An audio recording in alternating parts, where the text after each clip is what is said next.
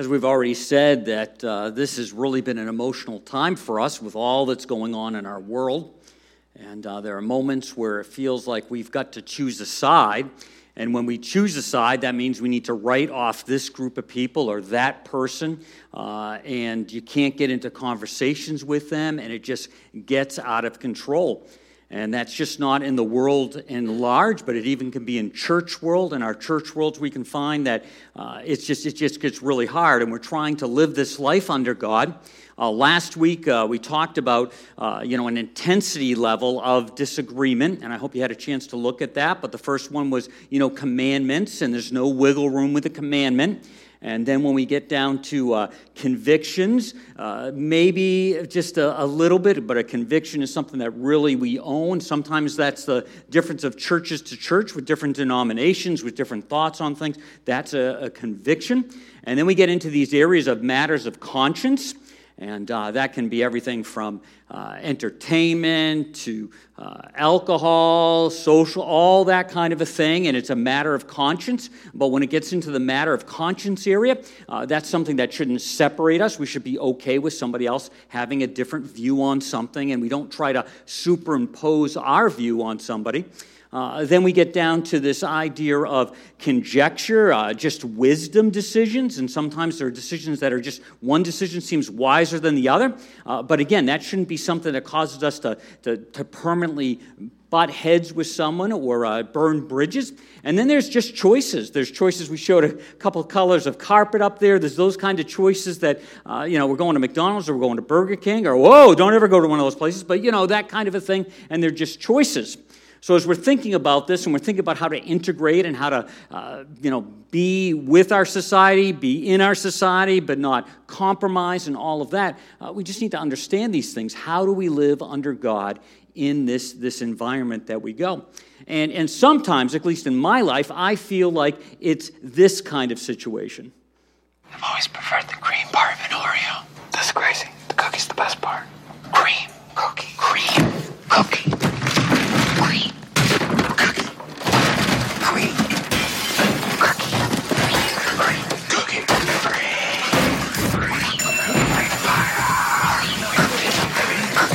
I'm calling the cops. You guys have to stop fighting. We're the cops. Choose your side. I love the way they respected the quietness of the library throughout that. But again, something cookie cream, and again, that's a choice, that's a preference kind of a thing, but we need to understand, how do we not lose it with people who think differently than us, and how do we walk along and we don't get sucked into that trap? And sometimes I think those of us who are Christ followers actually get baited into this trap about just being super disagreeable and then having a super conflict over something that might be important, is important, but it should never have gone off the rails to that level. Even Jesus experienced this. The Pharisees were always trying to catch him, trip him up, get him into problems, set traps for him. And they put something out there that was more serious than cookie versus cream, but it was still one or the other. And I think he wanted to stay above the fray on it. But you may be familiar with this. We read in Mark 12, 13 through 14, they sent Pharisees and followers of Herod to bait him, hoping to catch him say something incriminating. They came up and said, "Teacher, we know you have integrity, that you are indifferent to public opinion, you don't pander to your students, and teach the way of God accurately. Tell us, is it lawful to pay taxes to Caesar or not?" And this was a trap. Because you see, if he said no, then the occupying power, the Romans, would come down on him. He's planning insurrection. But if he said yes, then all those that felt the oppression of the Roman boot would have had a major problem with Jesus. The folks that were following would have said, no, that can't be. So is it cookie or is it cream? Continues on and we read, "Why are you trying to trap me?" he asked. "Bring me a denarius and let me look at it." They brought the coin, and he asked them, "Whose image is on this? And whose inscription?" "Caesar," they replied. Then Jesus said to them, "Give back to Caesar what is Caesar, and to God what is God." And they were amazed. And they really started to slow down their questions to him because of that. You see, you and I find ourselves in that place all the time. And we need to get a little wiser, a little more understanding that sometimes it's not black and white. Again, if you looked at that 5 C's, you'd see that. And when it comes to those non-black-white issues, we shouldn't take the bait. We should stay beyond that, and especially with each other. There are some subjects you just don't get into. And it's not because you're shrinking back from who you are. You're just saying, I want people to know what I'm for. I want to emphasize what we agree on, and I want to move in that direction. If we were to take the mic and pass it around on some of these theological things as Christ follows, we could find different thoughts on different things. And those may be important to you. They may be important, but there are some things that just should not divide us. And Jesus wouldn't fall into that trap. I mean, we need to decide where we're going, but we need to make sure that we just don't slide into that. We don't get caught off. Because a lot of times as Christ followers, we're going to find ourselves just banging heads over carpet issues. And then we totally miss the point. The reason we have a church, the reason we have a carpet is so that people can come to church. Well, if we blow the church up over a discussion like that, and that's a nice extreme one, then what was the point of even having the carpet in the beginning? So we need to ask these questions. We need to be thinking. Another little way to look at that, how we can become so petty on things that are important to us, and that's good that they're important, but we, again, use them to butt heads with others. It's funny, it's a candy commercial, but here we go. Years ago, when the inventors Seamus and Earl unveiled their Twix bar, the tension between them reached a breaking point. Literally. Neither would give up control. So they did the logical thing and divided the company, out of spite. Earl went as far away as possible to start over. Apparently, not far enough. Seamus tirelessly designed a monument to his individuality, while Earl labored intensively on a monument to his individuality. Each marveled at his own factory and found his former partner's factory a little pedestrian. Each factory took a vastly different approach. Left Twix flowed caramel on cookie, while Right Twix cascaded caramel on cookie. Left Twix bathed in chocolate, while Right Twix cloaked in chocolate. Both bars as different as the vastly distinct men who invented them. To this day, sharing nothing but a wrapper. Do you have a sec? Sure. We're the Right Twix factory, making cookie layered with caramel covered in chocolate for the right side of the pack. Yeah. And next door is the Left Twix factory, and they make cookie layered with caramel covered in chocolate. No, cloaked in chocolate. Totally different process. Well, I was going to suggest we merge.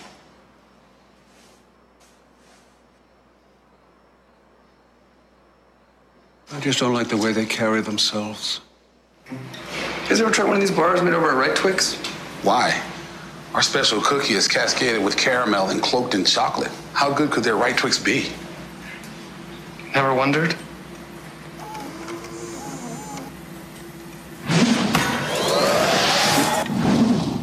I technically don't really keep friends from Right Twix, but that's only because I've been working here for a long time. We do a karaoke every Friday night. It's great. I think Right Twix does it Saturday night, which really feels weird to me. There's something really off about those guys. Try both and pick a side. Again, that seems ludicrous, that seems funny, but you've had those conversations before. And again, I don't want you to think I'm asking you to compromise your values, your principles, or any of those things. I want you to evaluate those and see how you can bring people together rather than splitting people apart. So when it comes down, we have to start thinking about how do we choose sides, choosing sides. And if you're a Christ follower, and if you're not a Christ follower, you're getting to hear this maybe for the first time. As a Christ follower, we are called to be kingdom seekers. And when we talk about being kingdom seekers, it's not like a physical kingdom right now. It is the rule of God in your heart, one heart at a time. So as you and I think about being a kingdom seeker, we want to ask how God is ruling our heart. And as we said last week and a couple other weeks, it begins with that relationship.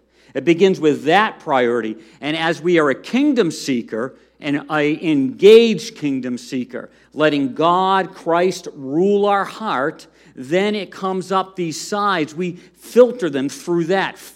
Secondly, we read in Matthew, what you should want most is God's kingdom. Again, this rule of his in your heart. And doing what he wants you to do. Then you will give you all these other things you need. So don't worry about tomorrow. Each day has enough trouble of its own. Tomorrow will have its own worries. So if you and I are serious about choosing sides and we're going to be a kingdom seeker, if we're deciding that for our life, it comes back to our heart, and we need to figure out that is what we're seeking first. So even over the last few days, how has this played out in my life? I found myself even pushing off my quiet Bible reading time when I got up first in the morning because I wanted to spend time to see what is going on. And all of a sudden I've discovered within 10 minutes of watching the news, it just kind of repeated itself, different faces, same story. And all of a sudden I saw that time to, in a sense, be a kingdom seeker evaporate because I got caught up with all these kinds of things. There's so many ways we can get distracted. Again, I think you ought to be aware of what is going on in your world. I give my daughters a hard time when I talk about a certain issue and they have like no idea about it. I'm like, what don't you watch the news? What are you doing? You should know that this is going on out there. And we have, oh, Dad, you're so old and all that stuff. But anyway, you should be aware of what's going on. But that shouldn't be your total focus. Kingdom seeker first. And when you're a kingdom seeker, and when I'm a kingdom seeker, and when I spend time in his presence, letting him rule my heart as a kingdom, in a sense, then I find that awareness of this greater world is there, but I'm not owned by it. I'm not preoccupied by it. I'm not shaken to my boots by it. I go, yes, that is true. This might happen. This might not happen. This is not good. That is good. I get all that. But I don't want that to own my soul. I don't want that to own my direction. So you have to decide which side you're going to choose. It starts with being a engaged, regular, consistent kingdom seeker. And it takes time and it takes consistency. We read on, God's kingdom is coming, but not in the way that you can see it. People will not say, this is Jesus, look, God's kingdom is here, or there it is. No, God's kingdom is here inside you. It's inside you, one heart at a time. Someday, yes, I believe Christ will return and set up his kingdom. It's for another discussion. But in the here and now, we need to realize it is one heart at a time. It's inside us. It's his presence with us. So when we think about this, we need to ask ourselves, are we willing to put our faith focus ahead of our political focus? Are you willing to do that? And all of us that have been around church world for a little while, well, of course I'm willing to do that. But if we actually could have a little reading that said how preoccupied you were with that, would that be true? A couple operating systems ago, and I hated this, I turned it off on my phone, it started telling you how long you were on your phone. It started telling you how long you were in this program, that program, this program, that program. Hey, you were 4 hours, good job. And you were only 3 hours yesterday. I'm going I'm getting rid of this. But the reality is that wouldn't it be great if we could have like a thing like that in our hearts and our soul? End of the day, getting ready to go to sleep, and all of a sudden there's a little spit out of our hand. Oh, this is how much time you were focused on kingdom. This is how much time you were focused on this. This is how much time you were focused on politics, and just really see where that is. So are we willing to put our faith focus ahead of our political focus? Again, another 6:11 said it a little differently, translated differently. So above all, consistently chase after the realm of God's kingdom and the righteousness that proceeds from him. Then all these less important things will be given to you abundantly. In other words, you'll be taken care of. So seek the kingdom first. Have that kind of focus and let the other things, the chips fall where they may be to some degree. Again, I'm not saying not be engaged. If you've listened to part 1 and 2 of this series, you would see that. But this idea of really focusing on our faith first. Another thought with this is both parties are convinced that Jesus would be on their side. I mean, both parties. If there's 3 or 4 parties, they would all say, yes, our party represents Jesus the best way. And you could, if you want to, you could have, no, I don't want you to. You could actually have some really good arguments about this. One party would say, no, on this issue, we represent Christ. Christ would be with us on this issue. And then one party says, well, on this issue, Christ would be with us. So we have to realize that when we go to our system of thinking, we're a little bit jaded by that. We're a little bit controlled by that. So you have to understand that. Again, I'm not talking about dismissing that, but I can guarantee you, especially when you get into Christian world, and I know Christians that are all over the place on different issues. They feel this way, that way, and they love Jesus. And I talk to them sometimes, and I'm like, I can't believe they're okay with that, or that's not a huge issue with them, because I know they love Jesus. I don't get that. Both parties are convinced that Jesus would be on their side. We found this man undermining our law and our order, forbidding taxes to be paid to Caesar, setting himself up as a Messiah king. Pilate asked, this is when Jesus was on trial, is this true that you're the king of the Jews? That your words, those are your words, not mine. And again, this idea of whose side, forbidding taxes, not forbidding taxes, goes back to that other thought. It's just crazy. And so everybody is looking for what side somebody is on. I like what Abraham Lincoln said. Sir, my concern is not whether God is on our side. My greatest concern is to be on God's side, for God is always right. So what does that statement do to you? That statement brings you back to knowing God, knowing well. That statement brings you back to really studying the Scriptures, to seeing how God operates, what Jesus' heart is, all those ideas. That's how we figure out what God's side is. But we want to ask ourselves, not is he on our side, but are we on his? Another thought when we're choosing, the kingdom of God will always at some level and detail conflict with political parties. Don't want to get too close to home. Maybe, no, I won't get that close. But we could bring up a platform, or we could bring up a policy. We could bring up the way a party functions, the things they do, the things they don't, and we are bound to find some conflicts. We are bound to find some conflicts. That doesn't mean we ignore the system. It doesn't mean we turn our back, but we have to realize that there's no perfect party out there. So that's why you can have 2 or 3 Christ followers sit in a room and they have different positions on everything. And you say, wait a minute, if we took the discussion on these positions out, these are my people. They are just on board with the way they follow Jesus, just like me. You see, there's got to be some conflicts, because if there are not, then there's actually a perfect party out there. There's a perfect political organization out there.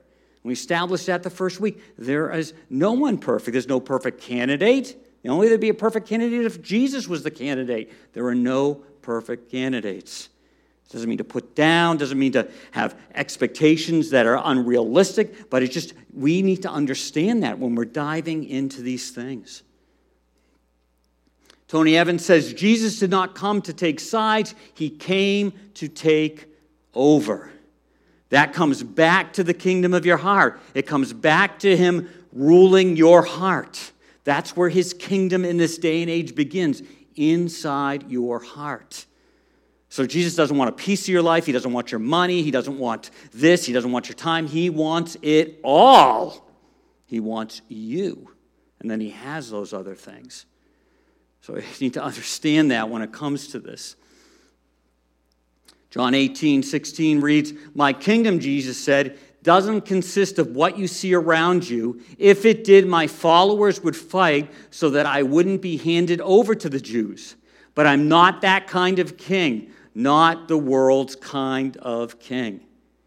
And if you tease that out, I think we might have mentioned, I can't remember if we mentioned this in our community group or here, but if that had unfolded, if Jesus' 12 disciples were like ninja masters, and when the guards came in, they went, "Oh," and took out all the guys that were trying to arrest him, we would not have a Savior that would have died for us. We'd be in big trouble. Wouldn't have a Savior that died and rose again. So Jesus is saying, I'm not that kind of king. I'm starting on the inside. The side. Disagreement doesn't become disagreeable. It's a carryover from last week. Disagreement should not become disagreeable. And again, we talked about not compromising, not changing your policies. But there are times where we, as Christ followers, just give off a spirit of constant disagreement, constant grumbling, grumpiness, and all of this. And we need to watch out for that. We need to learn how to disagree without becoming disagreeable. So when we look and we see that Jesus is our side, we're focusing first on the kingdom, his rule in our heart. But his rule in our heart starts to parse some things, some behaviors, some actions, some policies that are out of alignment with his rule in your heart. Then you need to say, this is a commandment, this is a conviction, or maybe this for me is a matter of conscience. Not going there. Then we need to learn how to actually communicate that in the right time, in the right way, in the right circles. I don't necessarily think marching around, let's say, just screaming out your views would be the most productive way. But as you're connecting with other people, you start to share a little bit of your heart, and they start to see that your goal is seeking first the kingdom of God, and because of that, you've come to these conclusions. Because of that, you've come to this commandment, this conviction. And I can remember talking with some people that had different commandment convictions. And again, I'm going to say, in my life, there's no wiggle room at that level. And I would talk with them and I would say, prove me wrong in this. Free me from this position. I would love to not think this way because it makes me odd man out. And I would prefer not to be odd man out in this. So if you can give me a God heart, scriptural answer to this, and I discover that, wow, that's I'm off a little bit, I would gladly receive that. So that's not being disagreeable. It's understanding. Jesus, a new commandment I give you, love one another as I have loved you. You must love one another. Everyone will know you as my followers if you demonstrate love to others. In other portions of Scripture, we'll see that it's easy to love those who are like us, who agree with us, who are on the same page with us. The loving really takes place when they push your buttons. The way I really show love to somebody is when there is a disagreement and how I respond to them. It's easy to love the good, normal people like me in my life. It's hard to be loving to someone who I disagree with. So that's a sign that we are Christ followers.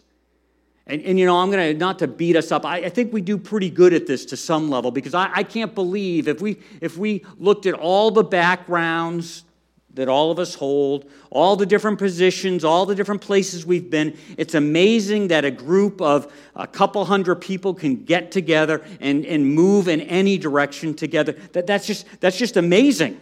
That's a good thing.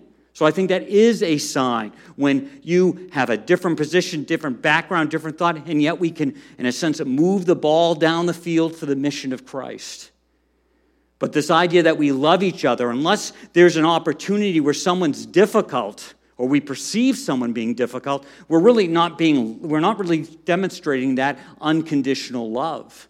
It's easy to love lovable people in our minds. So the real sign is when you can mix it up a little bit. You can have a conflict, and you can actually get to the other side of that conflict and still be friends because you're not disagreeable. Reading Galatians, carry each other's burdens, and in this way you will fulfill the law of Christ. Again, this idea of the law of Christ is to love each other and to carry each other's burdens. The places I show that I'm loving is when I step out and practice it and do it, just not talk about it. You see, the law of Christ is to inform the areas of our lives, of our life. It's to inform. It's the way we interact with those around us. Those, yes, that we like and it's easy to be around with, and those that it's difficult to be around with. And then that gives credibility to our faith. Paul talks about it this way. He says, no one has any hold on me. In other words, no one has any control on me. I'm my own person. But I have made myself a workman owned by all. I do this so I might lead more people to Christ. Now, Paul's not saying that he compromises who he is, but he's saying if somebody likes this thing, has this preference, even has this matter of conscience, I'm not going to make it a big deal because I want to lead them to Christ. So I have to confess this. There's actually been a couple times in my life where I've actually gone to a Dunkin' Donuts coffee place.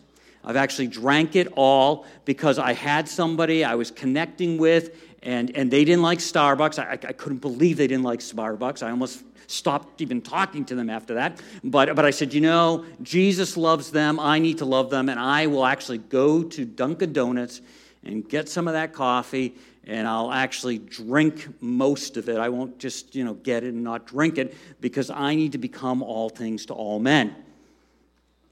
Minor thing. Or maybe not, but you get the idea. So there are some things. You go to someone's house and they have a little weird way they do things. And you roll with it. Why? Because you're becoming all things to all men. That's not making a big change when it comes to God's commandments, conviction. You're not crossing those lines, but you're willing to roll with that. So what's the pathway forward? How do we navigate this? How do we move through this? The goal is for all of them to become one. This is Jesus' prayer from last week. One in heart and mind, just as you, Father, are in me and I in you. So they might be one heart and mind with us. Then the world might believe. So the goal of all this stuff, all this craziness that's going on in our world is how can you and I respond to it, not react to it, respond to it in such a way that we can leverage it for the good news, for the message of Jesus. How can you do that? So I remember real early on in January, as we as a leadership team started to meet, I said, this is coming. We don't know what this is going to look like. Let's not get too nervous about it, but let's look at this as an opportunity. We get to shine as Christ followers in a crazy world. We get to represent that our faith is good even when times aren't good. We get to show that that's our bedrock in our lives. We actually have to learn how to do it because life is pretty good. I saw a little meme this week. It says something like, I'm an American, so I'm not really concerned about getting to heaven just yet. Saying basically the idea that life is so good in the United States, heaven, yeah, but America's pretty good. But how do we, when the bottom falls out in life, point to Christ? How do we leverage that? And a part of that is the way we get together. All of us are a little bit more on edge. Our threshold for irritation is higher, right? So things bug us more. So this is the time where Christ in our life goes, woo! And you and I respond in a way that's uncharacteristically human being, because human beings usually let the pressure, but we don't do that. So the pathway forward is to let Christ's prayer back in John 17 actually be answered in your life, in my life, one life at a time. There will always be disagreements among Christ followers in the areas of policy, platform, and legislation. So you're going to have to just deal with that. Does that mean you're only going to connect with a certain few and be in like a holy huddle and, they believe this, or are you going to kind of be able to break through that? And again, when you and I break through that, we show the love of Christ. Does that even concern you? Does it even come up on your radar that the love of Christ gets shown with the way we respond to the heaviness in the world and the way we love each other and the way we put our differences, we lay them out on the table, but we don't make the differences cause us to be disagreeable. Bottom line is this: the concern of others should concern you. The concern of others should concern you. So when they have an issue, when they have a concern, it should concern you because you want to dialogue with them, you want to communicate with them, you want to show them your love. And so you just don't blow that off and say, this is my concern, that's theirs, I'm not listening, I'm not dialoguing with them anymore, I'm done. No, you move through that. Jesus did this in a grand way. I mean, that word's too small, grand, but it gets us kind of there. When Christ came from heaven, we read in Philippians 2, 1 through 5, and if you get into 6, it talks about all that he did, but this is kind of setting the groundwork for this. If you've gotten anything at all out of following Christ, if his love has made any difference in your life, if being in a community of the Spirit means anything to you, community spirit, being a part of a church, a local church where people have Christ within them, means anything to you, if you have a heart, if you care, then do me a favor. Agree with each other. Love each other. Be deep-spirited friends. Don't push your way to the front. Don't sweet-talk your way to the top. Put yourself aside and help others get ahead. Don't be obsessed with getting your own advantage. Forget yourself long enough to lend a helping hand. Think of yourself the way Christ thought of himself. So what does that mean? How does that get played out in our life? Very quickly. First, we need to listen to people who don't experience the world the way we do. That doesn't mean we accept it, but you need to listen. You need to see things from their view. You need to try to understand. A lot of times, if you go back and pull back the layers, you're going to see the way they were raised, the place they were raised, all is informing their response.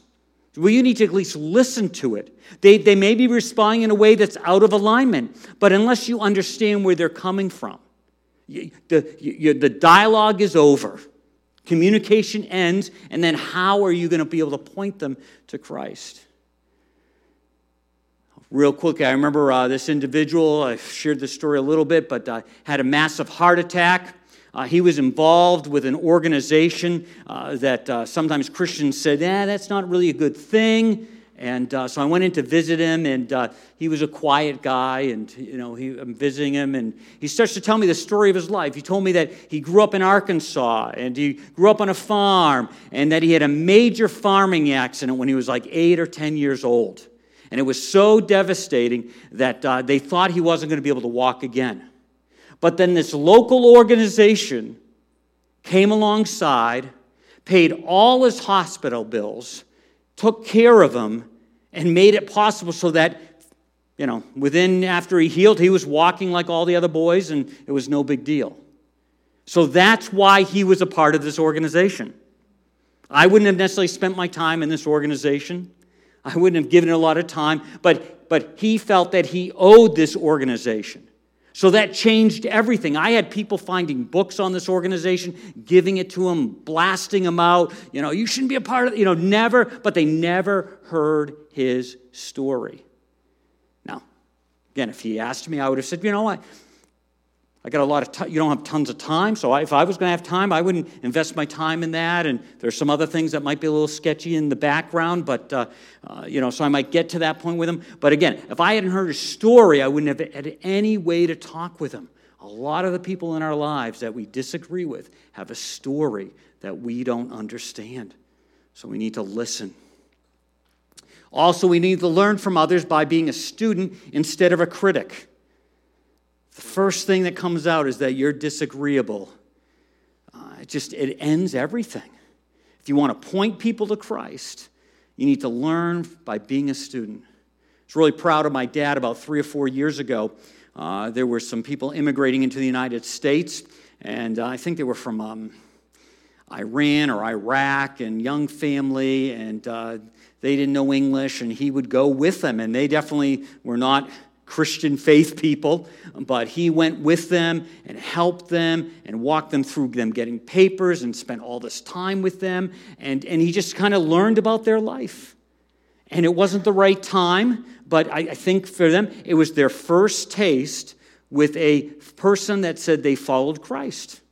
So your hope and your prayer is that somewhere down the line, the lights are going to go on. I remember that old guy, Bill Spencer, back when we were first in the United States. He listened. He wasn't. He just listened to our story and all as best he could because we didn't know the same language, and that planted a seed in him.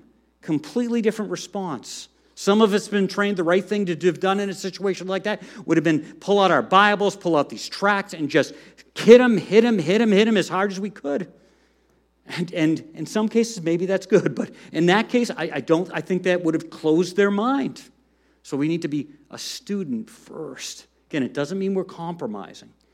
Also, the idea here of loving people enough not to burn a relational bridge over a political view. Wow, that's a tough one. Tough one. How many bridges do we sometimes burn over a political view, and now that person is kind of like out of our lives? We need to be careful about this. Again, it's not conforming, it's not compromising, but it's loving someone enough to be okay with that. Yesterday, I have a friend who has nothing to do. I have a couple friends like this, but this one friend that has nothing to do with faith. I just text messaged him yesterday. We text back, and then he called me, and I spent time with him, and it would be over the phone. He's in Florida. And I could have very easily burned that relational bridge, but I want to keep the conversation going. I want to have a right and opportunity to speak into his life. I want to be that person when he's ready to talk about faith things, that he says, maybe I should call Dave Spencer. He thinks things differently than I, but he has compassion and love for me in spite of our differences. I think I'm going to call him and ask him about this.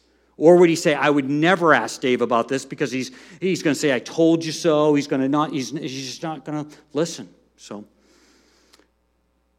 again, the bottom line, the concern of others should concern us. Would you pray with me? Heavenly Father, we just thank you for your word. We're thankful for the way faith in you and a walk with you can be our rudder through crazy times.